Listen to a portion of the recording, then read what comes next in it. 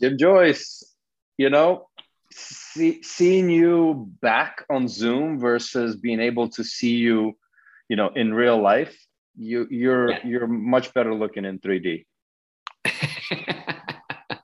Same here, man. Same here. Same back at you. And this has been a whirlwind tour. So you've been on the road. When are you back? When are you back? When were you back? Sunday? Yeah, I mean, Marty and I took, for the viewers tuning in, we were at the Health Excel gathering, which the team has done an amazing job pulling it all together. And we were in Dublin, and Marty and I did a selfie that we sent to Marina saying, Right. sober in Dublin. Both of us just didn't feel like drinking. So I got back the next morning after your dinner, and so Yeah. I'm back in Barcelona. This is actually our co-working space where you can rent rooms. So this will be our location of our Lovely. your coach board meeting in 2 weeks, and some people are actually coming in person. Oh, nice. Yeah, and Nice. then I'm heading back out with actually part of the Your Coach team to Frontiers Health in Milan Oh, next Thursday and Friday, the 11th and 12th. Not too late. fantastic. There's still There's some still tickets available. 3D spots available because there's a limit on how many people. Okay. I'm pretty sure they're almost at capacity, but shout out. Okay. Okay. How are they feeling about it? I know you're involved in kind of helping them figure it out. Yeah, no, I think the mood is great. I think everybody's excited, pending any Right. quote unquote flare ups that we could and should be expecting as Right. the C-19 has not left or going anywhere, right? So Yeah. Yeah. anyway, and it's good to see, on one side, Marina and I were walking today, and it's good to see tourists around. And Right. as a matter of fact, the next person, I don't even know if you know this, I told you who it will be, but Right. himself and his family are tourists. So here in Barcelona. So this Ah, discussion, I'm going to let him in. Aman Bhatti, right. who I actually met through our dear friend Anish Okay. Shindori, so who was also on the shot with us. And Right. there is Aman. Hey, And Mom. Hey, did you, hey, Jim. did you Good seeing guys you. ever meet each other? Yeah, Yeah, Yes. virtually, yeah, right? Yeah, virtually. virtually, Yeah. in person as well, or just virtually? Virtually. I think we may have crossed. You were at Health, right? A couple of No, weeks no, ago. I didn't make No. didn't make Health. Ah, No. okay, Health okay, okay. Excel, Health Excel, probably. Health Oh, Excel. Yeah. yeah, Yeah. We did something with Health Excel together, Jim. Yeah, we did two things. You were nice enough to join another advisory Yeah. session on direct to consumer. That Health Beacon was kind of coordinating, Yes. and then we did something else together, another event. But On another panel. Yeah. delighted. I feel like I know you. Delighted to see you on a happy Wednesday. yeah. And so, Yes. Jim, No. just so you know, it's like a double or even triple Happy Wednesday for Aman, right? Okay. Because Okay. it's his birthday, and he's doing the Yes. shot with us. And as a matter I of bring fact, anything. yeah, I will have to take an actual shot. I did bring. Hold up here. Okay, so we will take a shot. I think my birthday is the excuse for Eugene. No, Wednesday. Cheers. I Wednesday got my excuse. hotel complimentary bottle of water. Yeah. Well, cheers. Thank you very Cheers, much. cheers. Thank you. Usually, Ah, they have me working so hard. I've had so to reduce my alcohol. that's one. Secondly, Aman, we were trying to actually, because we're meticulously unproduced, we were trying to. Aman is Right. actually with his whole family for his birthday. Yep. All right, here in Barcelona. And we Yep. were going to try to pull what Jessica and I did, kind of be on Right. different sides of it, but then just got too complex. So Right. this recording stands between us and the drinks and to celebrate Okay. Aman's Right. birthday. So Yeah, That's no, awesome. my kids decided to prioritize, and my wife to shopping over Eugene and I trying to coordinate meeting up physically. So, Okay. but no, really happy, and again, honored to be here. Thank you very much, Eugene and Jim, for your time. Yeah. Happy birthday, man. Great to spend it Thank with you. you. Yeah, And, I was just thinking, I was listening to what they did, what Eugene did at the health conference is Jess DeMassa took over. So I actually, and I feel bad about this, Eugene, but I have to admit, I only just listened to the full episode on the way into work today, and I was laughing. I was laughing. I thought it was great, I was like, oh wow, I actually like listening. You know, I really, and this is actually pretty decent, the show. You know, That's because you weren't there. Just kidding. Yeah, It's I'm not the on same last without week. you. We're like 70 something episodes deep here. Right. You'd probably know. I don't know if you know the history, but it's like this was a total, kind of life hack. During the 2 years we've had together of Right. us just trying to stay motivated and And sane. No, I enjoy the episodes, and I appreciate you guys doing this. This is, But let's get to you, Right. Aman, because again, Yeah. let's not force ourselves to make this as the shortest episode. But I'm thirsty, and I know we need to celebrate.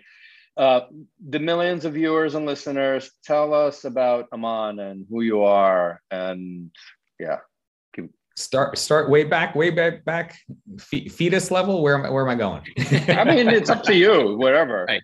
wherever you want to start. I was my probably my parents' second mistake. The first one being my sister who's in the middle, and my brother who was planned, or I don't know, the other way around, maybe, but or maybe all three of them.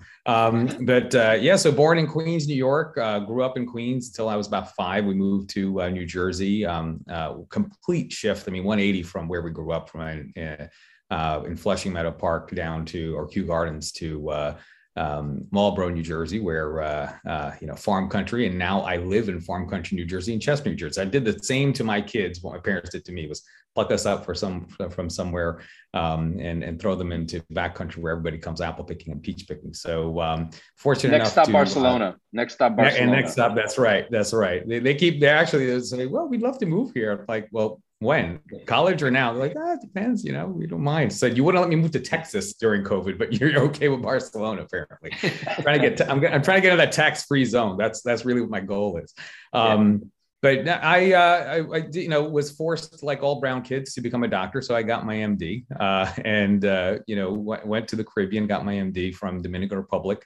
And got married. We had a baby on the way, was waiting for residency, started consulting in industry, realized that there was a whole career for physicians in the pharmaceutical industry. I had no idea, never knew that physicians are consulted upon or are called upon. I knew that they did research. I thought it was only the academic physicians, that were really kind of bench scientists that were willing to kind of forward medicine, that were getting funded by, large companies and all that. And I basically found a career. Started off in drug safety, hated it. It was probably the closest you could get to seeing a patient without actually seeing a patient, because you see their entire chart, you see everything that they've consumed and what's wrong with them. But I did not enjoy it, and stumbled into basically a career in medical affairs, which has been tremendous. It's been a lot of fun. Now I've stumbled into digital health, and now I'm in digital health. And so I kind of find a way to basically just keep my brain constantly occupied. I think I'll be dangerous if I just sit and do nothing. Probably detrimental to my own health, to be honest. How did you just back up? So DR, a doctor. How did you even stumble and say, "Well, crap, I want to go into the industry"? Like, what was that trigger moment? Oh, it's the forcing function was simply that we had a baby on the way, no income, and I actually applied for a job at CVS as a pharmacy tech. And I remember getting rejected. They called me and they said, "You're overqualified," and I'm like, "I just need a job." Right. And they're like, "Well, we're looking for somebody who's going to be in this role for 5 years or more." I'm like, who wants to be a pharmacy tech for 5 years? And my sister's a pharmacist, right? So, so I was getting rejected from jobs because of the overqualification. And I wanted to do something with my MD. And I think a lot of foreign medical graduates actually end up having this double-edged sword where, you have this degree that is all powerful and able to save lives and help people, but without the without the licensure in the U.S. or residency, is meaningless. And so I think for me, I'm again very fortunate that My brother-in-law had introduced me to a nurse who was a medical writer, and then she introduced me to a recruiter, and then one thing led to another, and next thing you know, I had a 3-month gig in a medical information call center, which was hilarious. It was a warehouse in Toledo, New Jersey. Really? Yeah. That was fun. But by the way, talking about call center, Jim, I don't think I'm trying to remember. I think in college I had a gig also cold calling for donations.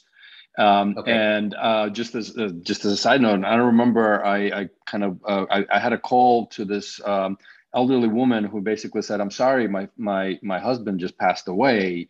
And so I said, "I'm sorry to hear that." And the guy who was listening in, the big boss walking around, like, "Always push for more." I just quit and resigned right there. So it was like, anyway, sorry to derail. I just remembered it, and it's late. It's all kind of Glenn Ross or Wall Street. Yeah. No, So for me, we were calling physicians on behalf of pharmaceutical companies, and we would say, "Oh, is Dr. Smith available?" And the nurse would quickly say, "Dr. Body's on the phone for Dr. Smith." I'm like, no. This is more like I'm just calling to give them the latest update on the recent clinical trial by XYZ pharma company.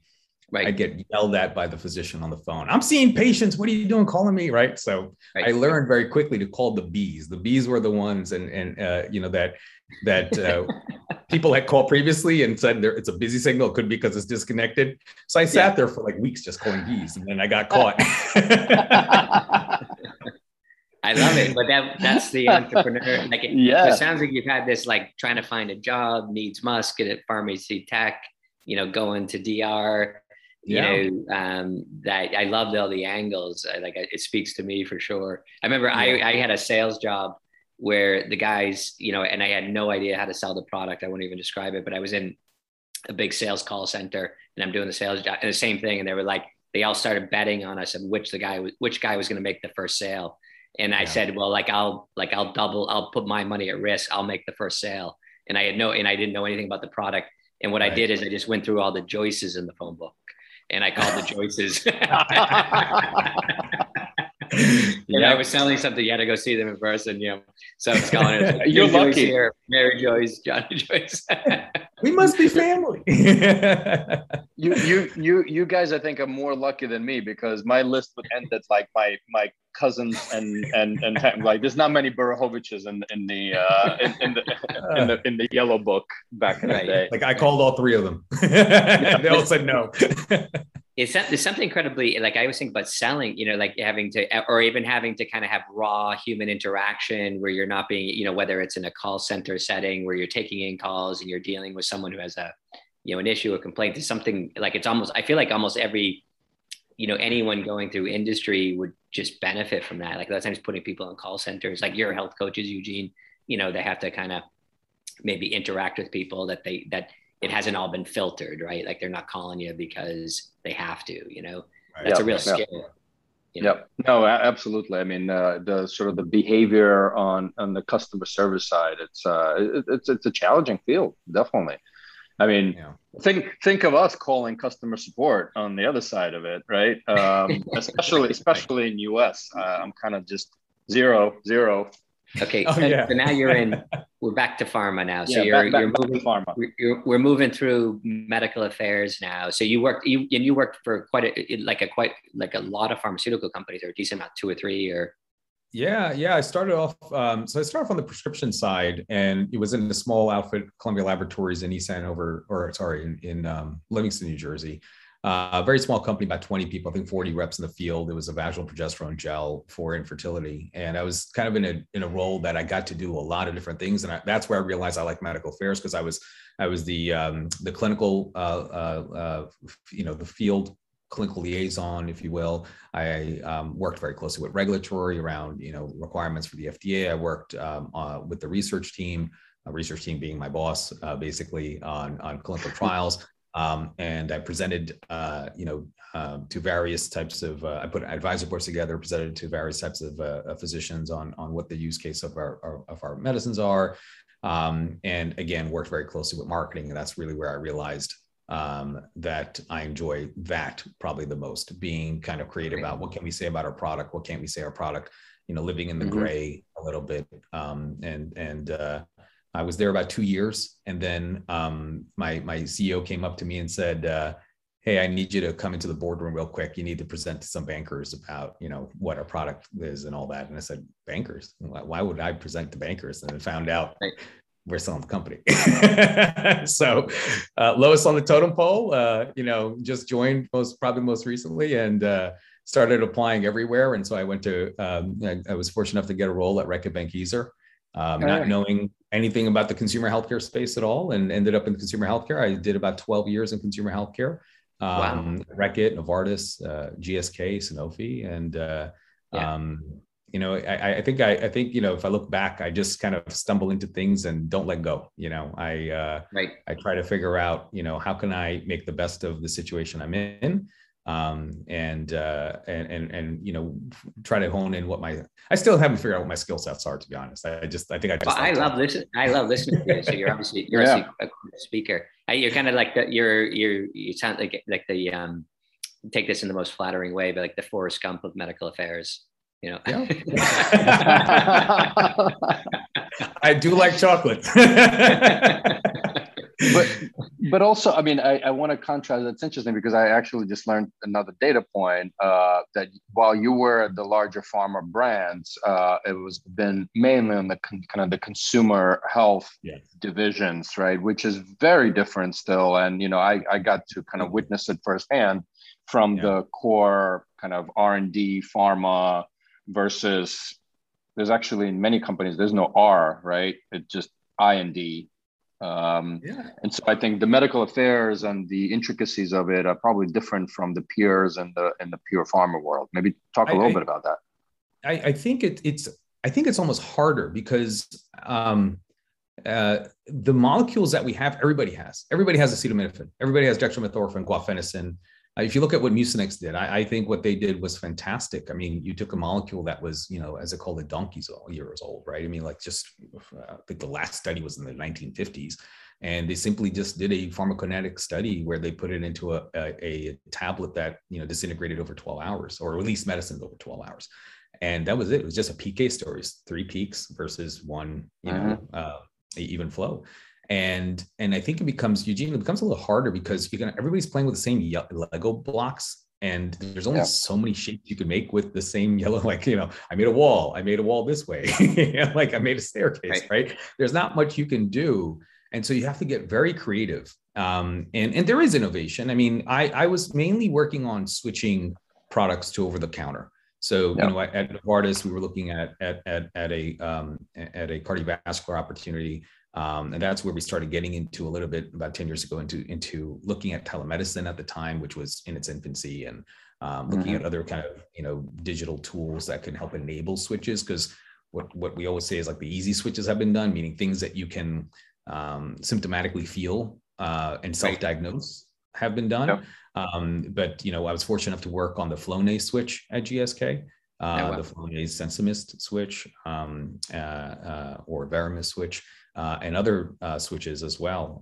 And so that becomes a little bit more difficult because you're trying to, not only convince the health authorities that, hey, this is safe for somebody to take by themselves, but you also have to convince them that this is something that they could self-diagnose, and the like. But consumer healthcare in general, I think it's very fast-paced. We could get a product technically on the shelf in like 4 to 6 months if it's just a flavor change. And even then you want to talk about, why my berry is better than, the other brand's berry. By the way, for our, the listeners, not everybody is from kind of the pharma and OTC. Maybe just double click on what is an OTC switch in like 30 seconds. Basically it's taking a product that's prescription where it's required a prescription by a physician or a healthcare professional. And you essentially go through a process through the FDA and other health authorities worldwide, where you make this available for general sales, just like you're buying milk and eggs, that you don't need a prescription anymore. So famous switches, again, Allegra, Claritin, Flonase, Nicorette, Nicoderm, all those products were previously prescription. And now they're available now they're available as store brand, but they're available over the counter. And when you think of this role, this term, just staying, we'll do a little definition thing here. If we think about like medical affairs, that term medical affairs, Yeah. I feel like it's something it can be as loose as it sounds. It's like, medical affairs we have the person just taking broadly care of a range. It's a catch-all for everything. Range of different affairs. That's why I was attracted to it. I was like, affairs. Oh, medical affairs. Oh. But do people get quite like kind of like nuanced about like medical affairs is this and it's not that, or is it as broad as it sounds? Yeah, it's a very interesting question, Jim. I found that a lot of times we have to explain the role of medical affairs internally, not just externally, but even internally. Different companies have different views of what medical affairs does. I've always viewed it as clinical, and I learned this from Rob Chaponis, who was our head of medical over at Novartis, and we've had the fortunate enough to work with my GSK as well. Clinical generates data, medical disseminates the data, right? And that's kind of like at the very high level how you can kind of bucketize, in a sense, the functions. But then from medical, to your point, there's a spectrum of what the services are. I always view it as, our job is to be a latch on, attached to the hip to the sales and marketing functions, trying to figure out what's happening out there in the field. What pushback are they getting from clinicians, from pharmacists, from other healthcare professionals, and how do we use those insights to actually drive our clinical programs? For example, perhaps it's marketing wants to make a claim that our product works in 10 seconds, and we look at the literature and we'll say, we don't have any claims around, we don't have any data to support any timeline efficacy, and so go back to clinical and say, we want to do this study. How much will it cost? How long will it take? And then go back to the business and say, look, if this is, if the ROI is there to do this study, then we would be able to do this phase 4 study. So it's kind of that conduit between, clinical trial world, in a sense, and the medical and the marketing and sales function. That's at the high level. I think, yes, you can get very granular. Is it publication planning? Is it conference planning? Are we doing rep rides, and, who does what? When it comes down to field questions, some companies have medical information functions that then ladder up into medical affairs. Other companies have medical information that's separate. Some companies have no medical information. And so, it really is, I think it's just dependent upon what the company's needs are and the brand's needs are. Sure. And then I know we'll go into this, and we'll probably, as we move into your AliveCor part of your career here, but that's like a whole nother Pandora's box in terms of how digital health companies kind of adopt some of this pharma, nomenclature parlance and don't, or kind of fumble around with it.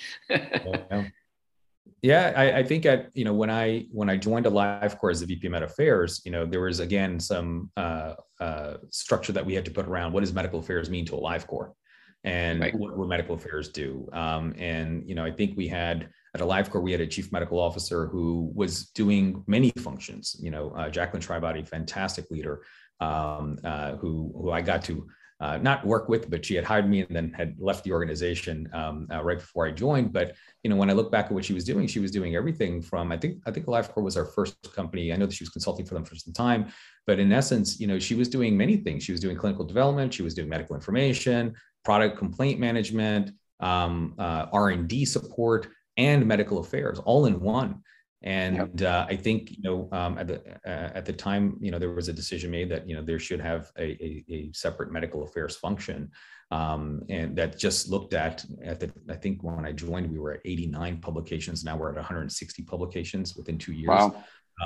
It's fantastic by, thought leaders in cardiology throughout the world. So, Dr. Dave definitely has developed a product that, has high caliber and can be extremely beneficial to the world. And we've benefited by, researchers that have been willing to conduct a critical research around the utilization of our device for various use cases. And so, when you're sitting on so much literature, one needs to kind of start mining and figuring out, okay, what can we say about our product other than what we know?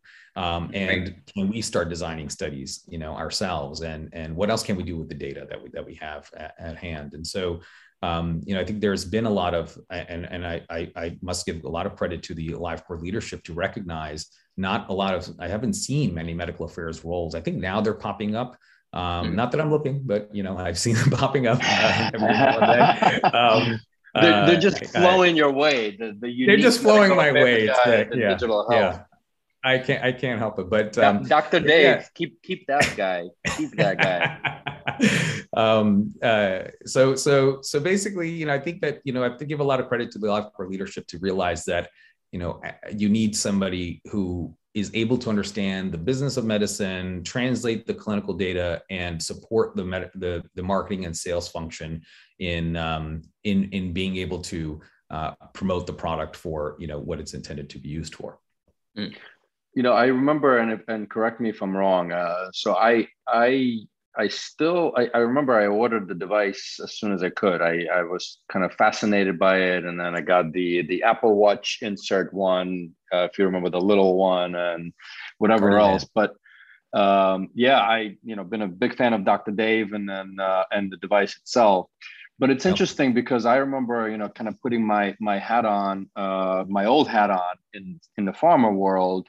I remember pharma companies, including, the company I was with, kind of dancing around AliveCor and many other digital tools, right? Yeah. And saying, well, this is fantastic. And upstream, it's great. And, we can diagnose, new to therapy, but those models just still were question marks on how do you really incorporate that into the business model of pharma, right? Tools like AliveCor. So I'm curious, where are you guys on that journey? If you can even talk about this, right? I mean, I know many more adopted it, right? Yeah, no, so for me, when I joined as a head of medical, but a few months into the role, my previous role at Sanofi was as the global head of digital medicine, where my role was to really scout for startups like AliveCor to partner with throughout the world. And, we worked with Plug and Play, and, we also scouted directly. We work with our leaders of R&D to kind of understand what's the problems that they're trying to solve for their brands, and how can digital solutions, whether they're apps only or physical devices like the CardioMobile, be beneficial in improving patient experience and patient outcomes, and all for the consumer healthcare organization. And one of the things is that I think you're absolutely right. There companies, just in general, this is not one specific company. What I've noticed, when I joined AliveCor, started working with partnerships for pharma, I reached out to Priya, our CEO, and said, I think we should be partnering with pharma companies. And she was nice enough to go ahead and say, what, if I think this is kind of her philosophy. If you see something needs to be done, don't wait for somebody else to do it, just do it. And we were able to put partnerships together with various CROs. Was introduced to Michelle Longmire by Ritesh, our very good friend Ritesh, and was able to reach out to her and say, hey, Medible's the leader in decentralized trials. Our device would be perfect for decentralized trials. And so we were able to put a partnership and collaboration together there. Put one together with ERT, and we have all these other now CROs that we're working with as well. Some can name, some can't name. We're still, but top 3, top 5 CROs that we're currently working with, where a device is being used in clinical trials, in enabling digital decentralized trials. And then we do have a couple of programs that are out there with large pharma companies where our device is being used for supporting products in market, commercial use cases, where you need to screen for a particular side effect, for example, QT. QT prolongation is a significant barrier to being able to prescribe certain medicines, cancer medicines, some new medicines in ulcerative colitis, multiple sclerosis, et cetera. And I think that those have been, fortunately, either through the decentralized clinical trial use cases actually were quite easy, right? I mean, we obviously COVID was a forcing function, and you needed a 6-lead ECG and or the ability to take an ECG when the patient's home. The pharma programs, when pharma approaches us, I find it to be a little bit more easier because it's their idea, and you kind of have buy-in by several people. But there's some use cases that were. Sorry, I'm going to interrupt. Though I want to say there's also there's people reaching out from pharma just to sort of learn, right, and bring something back to their bosses, meaning you really have to be careful about how much time and where you spend it. 100%. 100%. And I used to be on the other side of the table. So I know, a lot of times, that's why at AliveCor, we're kind of instilling processes around that now, where we're happy to work together and collaborate. But, I think startups need to think about, the amount of resources. And I think sitting on the other side of the table, this may have been just Aman, not the organization, but sitting on the other side of the table for many years, I think there's this kind of assumption that, we're this large pharmaceutical company, and, you should be so honored that we're working with you, and, use our logo in a deck, and you should be able to get investors, and, but we want you to use all your resources. We don't care that, you were on a trajectory that was going to go for a, software as a medical device classification. I want you to take all those resources and now solve my problem. And by the way, I'm only going to give you this much, or if you do, we can give you a press release or something in exchange. Right. And even that, will they give you the press release? Yeah. Yeah. I mean, there's a reason why I'm not saying names of various companies, right? But the point is that I think that, to Eugene, to your point, right? It's, there are people out there that want to change the pharmaceutical industry. There are people like us. We were all on the inside, right? I mean, we were all once there, and I think that there are people that want to lead, and they know better, right? They know that they want to be innovative. They know that the world is moving towards this digital world. But you're in this environment where you still have, traditional medicines being made and developed, and that, sell for billions. And it is very hard to be a change agent. And oftentimes it's just a forcing function of, again, like, well, the competitor is doing this. No, pharma doesn't want to be the first, right? They want to see somebody else do it, and then they want to now. I want it now. I want it yesterday. Make it happen. The purse opens magically all of a sudden when a competitor does something. But but you can't. I think for us, we also just can't wait for that to happen either. And I think by attending things like Health and you're going to CS, South by Southwest, DTX East, DTX West, engaging with thought leaders and just educating that this could be simple. I mean, our device is sold on Amazon, sold at Walmart. It's made for somebody to just buy without having any physician oversight and training and use. And a lot of devices are like that are coming out. And they're very cost effective, right? And I think it's time for at least pharma to start thinking about how do you take these tools, forget about the more complex tools that still are require somebody to come into the house and set up certain machinery. But I really think that the mindset needs to shift a little bit. That hey, let's try it. Whether it's a pilot, do it under a clinical trial. Do it under just a phase 4 study. Do it in a local region, and partner with other companies. Partner. If you have to bring in a national pharmacy chain, a national store chain to enable it, why not? I think everybody benefits, and you will learn much faster. So I want to, sorry, Jim, go ahead, man. Please go ahead. No, go ahead.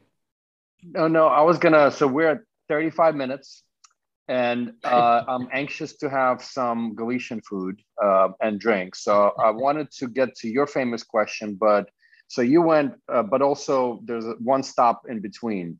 So, doctor, back straight into the industry, medical affairs, big pharma world. AliveCor is, I guess we can still call it a startup, right? To a certain extent, even though you guys are large enough. 10 years now. Yeah. Yeah. But then I've also noticed, which I don't know much about, you're also advisor to Orbit Health, which I think is more of a startup. Right. So you kind of now, maybe talk just a few minutes on that. And then I want to get to Jim's question and then go drinking. Yeah. For me, I think the knowledge that I've been able to kind of garner over these, 12, 14 years of being in med affairs and working in consumer healthcare companies has been, basically it's the same structure, right? When you're trying to launch a brand, it's the same structure of trying to understand, what market you're going in and who you're targeting, and and how do you differentiate your brand over others? And so I was introduced to Orbit by Anish, who will be meeting in a few minutes, hopefully, for dinner, and essentially just was kind of taken aback by the passion of the founders, Franz and Patty, and what they'd like to do is basically very similar to AliveCor, right? They want to enable remote monitoring for Parkinson's via technology in wearable devices, right? And it allows for screening and identifying patients early with Parkinson's, and then also they're looking at, once a person is diagnosed, that you can better monitor them and better diagnose and better manage them remotely by a dashboard that they've created. And so, I enjoy advising, even investing, in startups that all are focused on changing humanity and enabling people to you don't have to come in physically to be treated, to get top care medicine. Anything that looks at democratizing health in a sense or any aspects of healthcare is what I'm in for. And at AliveCor, where I head up now the biopharma group. So I moved, I think, one of the things to highlight is, I've moved from my career of being in traditional medical affairs. Now I'm the, head of this business unit within this group in AliveCor called AliveCor Biopharma, where all we do is partner with pharmaceutical companies, and we partner with, CROs. And that's what I'm also advising Orbit Health on is how do you successfully do those types of partnerships as well? And I think startups need to be aware about how you go about those kind of strategic partnerships and navigate it all. Yeah. You have to know who you're talking to. If you're talking to the head of R&D, the conversation is going to go, going to be very focused on problem, solving certain problems. If you're talking to the commercial lead, very different problem sets that you need to start focusing on and talking about to get their attention. So, but we've been having a fantastic ride here in digital health now. Before we, I want to sneak this question in. Just before we go to the last question, consumer hardware health tech, and I'm asking for a friend. Where is the space at? Like scale, adoption. Like AliveCor is like the OG in the space, right? Like this like where is the space at right now? We're on scaling. Just any kind of small words of wisdom. Yeah, I think there's pros and cons in a sense of going direct to consumer, right? From a scaling perspective, definitely, from an AliveCor perspective, there's definitely a lot that we've already accomplished. We're definitely the leader in remote ECG monitoring. We are shifting now towards the healthcare side and more healthcare professional offerings. In fact, our pipeline is probably more richer for healthcare professional offerings than it is for consumer offerings. And again, as you look at kind of the biopharma route that we've taken as well, shifting away from consumer healthcare. But what we've learned in the consumer healthcare world, it has been fantastic. I mean, the insights that we've been able to get in real time, that's the beauty of being direct to consumer, right? You get, now granted, I remember again being part of on the other side of the table where it would be like, we don't care what your NPS score is, right? Amazon ratings is not a reflective of, is not a proper surrogate for clinical data, but it's real time. And you're able to mine those insights and get insights about people really using your products and all. So, I think that, for us, we're just starting, in a sense of what you'll see from us. We're in 42 countries at Alive. I think many people don't know AliveCor. Our products are available in 42 countries. It's a lot to manage. And, but that's the beauty of having a product that's so universal. I keep it in my pocket. I think Eugene is used to me seeing it, but you showing it, but this could be used anywhere. In 42 countries, that's a lot of medical affairs. That's a lot of medical affairs. Yeah, I still have two roles at AliveCor. I'm still the head of medical, and I'm the head of biopharma. So somehow I found time to be in Barcelona. I don't want to stand between you guys and your drink. So Aman, if you just do a little mental kind of shift with me here, and imagine yourself a young clinician that just completed their medical degree, has been turned down from a pharmacy technician job at a U.S. national chain, has a young family that they're worried about, but then comes up with this brilliant idea and happens to know, a bunch of funders from Barcelona that are willing to fund the idea. What advice would you, and it's a consumer health tech hardware product. What advice would you give to that young founder? That's a very interesting question. I always wished I was that young founder. I was always, I would always hear those stories about. You're still young. You're still young. Yeah. People at a bar. I met somebody. I drew something on the back of a napkin. Next thing you know, this is a $20 billion company, and you're ringing the bell at the New York Stock Exchange. I think number one is surround yourself with good people. I think it's very cliche to say. But make sure that you talk to as many people as possible, and you kind of are, you leverage your network, trust people. I think trust is big. I'm always one that probably trusts too much. So I can't say be careful who you trust. I've been very fortunate where I think trust has been huge for me. I don't know about trust your gut, because I never trust my gut, but looking back, if I could go back and tell myself something, I always wish I should have gone and got licensed, and it would have changed kind of what I would have done, and just been gone into neurology and kind of stayed course. But looking back, I've had tons of fun, and I wouldn't change a thing. But as far as somebody who's trying to if it was old me and was trying to start up something, I'd say take your time. It will come. Things tend to fall. Puzzle pieces fall in place by themselves. If it was meant to happen, it will happen. And I think that if you're trying to force things and take shortcuts, I'm one that took many shortcuts in my career that I've regretted. Again, because I for various reasons we could talk about over drinks later. But I think it's just know that things will happen when appropriate. I've kind of learned that from my brother. That things will happen when they're supposed to, with time. And if it's the right thing to move forward, it'll move forward. If the stars align, they align. And if they don't, it's for a reason.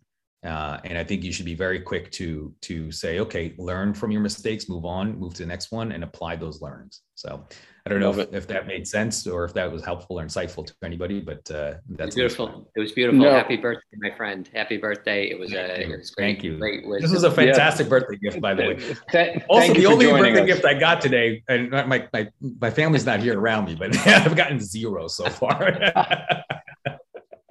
Well, I think the hotel did a better job. Okay. Well, listen, and this is our first happy birthday edition of The Shot. So, there you go. Right. Perfect. Beautiful. Send me the video. And last. Send me the video of the Barcelona waitresses singing "Happy Birthday" to you later on. Exactly. We'll upload that to the comments of the LinkedIn post. So right. Wonderful. Exactly. All right. Well, to all the listeners and viewers, thanks for tuning in. Subscribe and forward it on to others to join The Shot. Cheers. Thank you. Take care. Cheers. See you soon.